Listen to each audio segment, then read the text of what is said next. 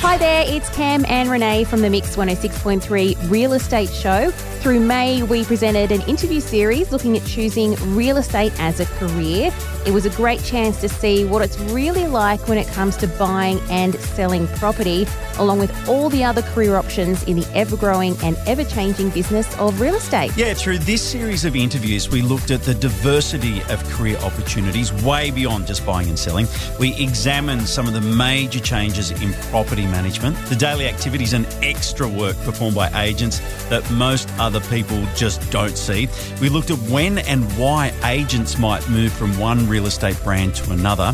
And with the increasing use of PropTech and the changing roles of agents now and into the future, we had a look at that as well. It was fascinating, wasn't it? Yeah, it was. And to do all this, we gathered a range of experts and spoke with people who have extensive experience working in local and national real estate. Over the next few minutes, we'll revisit some of their thoughts as they invited us into their worlds of working in real estate. Now, to begin, we started by speaking with Rosalie Douglas, Director and Trainer at Real Mastery.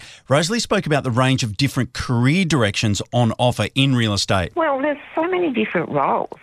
So if you're going to be in sales, you definitely need to be a people person with a nice personality and a good self-discipline.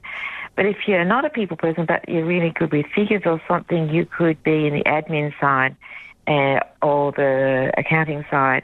And if you're good with marketing, there's every office needs an expert marketer, social media type person. Yeah. So all sorts of personalities there's various roles for, but the best known ones are sales and property management. They need to be people persons and they need to be bright and happy and willing to do a good hard day's work from time to time. Next up, Hannah Gill, Director of Property Management at the Property Collective and President of the Real Estate Institute of the ACT. She shared her love of property management and talked about the huge changes she's witnessed over the years. Yeah, I absolutely love the people part of it, but I think one of my favourite things about property management is the speed at which the industry evolves. So when I started out in property management, everything was paper-based. Processing end-of-month payments would take a day. You'd fold 200 envelopes. Like, it's come such a long way. But what's super exciting is there's still so much opportunity for innovation and change. And I think being part of that journey and collaborating with our clients and the industry to be better and do better, that's the most exciting thing. It's so true, isn't it? I remember coming into Canberra and the first place that I rented, once a month taking a fistful of cash down into independent property at Belconnen there and just going through the 50s and the hungies and make sure it's all right. Yep. You want to view a property, here's $20, take the keys, good luck. It's come such a long way. Our next guest was Ash Costello, residential property specialist at Home by Holly, who told us all the things that agents are regularly required to do that no one ever sees. There's a lot of hours that go into it. No doubt. A lot of outside hours, I guess, is important to say as well, that, people don't necessarily see or would expect. People want to meet with us outside of their workday, so that's either really early in the morning or in the evenings when they're home. So that's, time away from our partners, our families. Once the kids are in bed, you're then back on the laptop, finalising reports, sending off proposals. There's definitely a lot of hours involved in it, and obviously the weekends as well, spending the Saturdays at open homes. It's really rewarding, but it is a job that is hard to switch off from because there is always something to do. Ash and I shot a video for Zango at a Flynn property through the week, and this is the exact conversation we had, right? So we began the shoot at 3:30. It went for an hour or so, and then Ashley had 3 other engagements to go to after that, so well into the evening, which is exactly what you're talking about there. And I guess if you're an agent not willing to make those extra commitments, you're just not going to make it, like in the industry, are you? No, I mean, when you're a new agent starting up, and I'm 7 or 8 years into it now, but in the beginning it's, you're wanting to make yourself available. You need to be more available, more knowledgeable and more responsive than anyone else to win that business. But then once you've built your business up to a level and you are successful, that's the level that your business is operating at. So it doesn't really change gears. It's just the amount of properties that you're taking on and the amount of clients that you're connecting with. Peggy McAllister, licensed agent, My Agent, recently moved from one of the bigger real estate brands on the South Coast to the boutique brand of My Agent.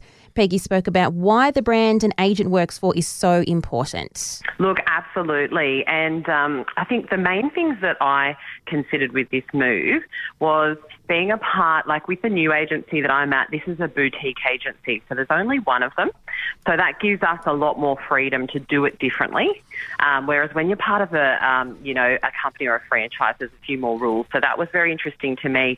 But the main thing was the people in the company, and it was the culture and environment. The team is very industry forward. It's very motivating. It's very collaborative. So that was a really big reason why I chose this team. And to conclude the series, Stan Platis, Executive Director at Independent and Real Estate Elder in the nation's capital, shared his thoughts on the increasing use of prop tech, the changing roles of agents now and into the future, and what anyone considering a career in real estate will absolutely have to exceed. I mean, prop tech has been very relevant in the last 10 years, and I think it'll always play a part. And though as an estate agent, if they allow prop tech to take over their role, I think that's an error. I think we know that at COVID, people had bought property sight unseen through video and through virtual photos and so forth. But I think the role of an agent has to be face-to-face. You've got to communicate with your client, and, your client's needs are really important. And I think that's sometimes difficult to do that virtually. I think face-to-face is critically important. So there you have it. Thanks to our guests for providing a looking glass into what a career in real estate is like. For anyone considering a role in real estate, we hope the last few minutes have provided some guidance and inspiration. Be sure to look out for the next of our special 4-part interview series, either live each Saturday morning between 9 and 10 a.m. on Mix 106.3, or right here where you can listen to all of your favourite Mix podcasts.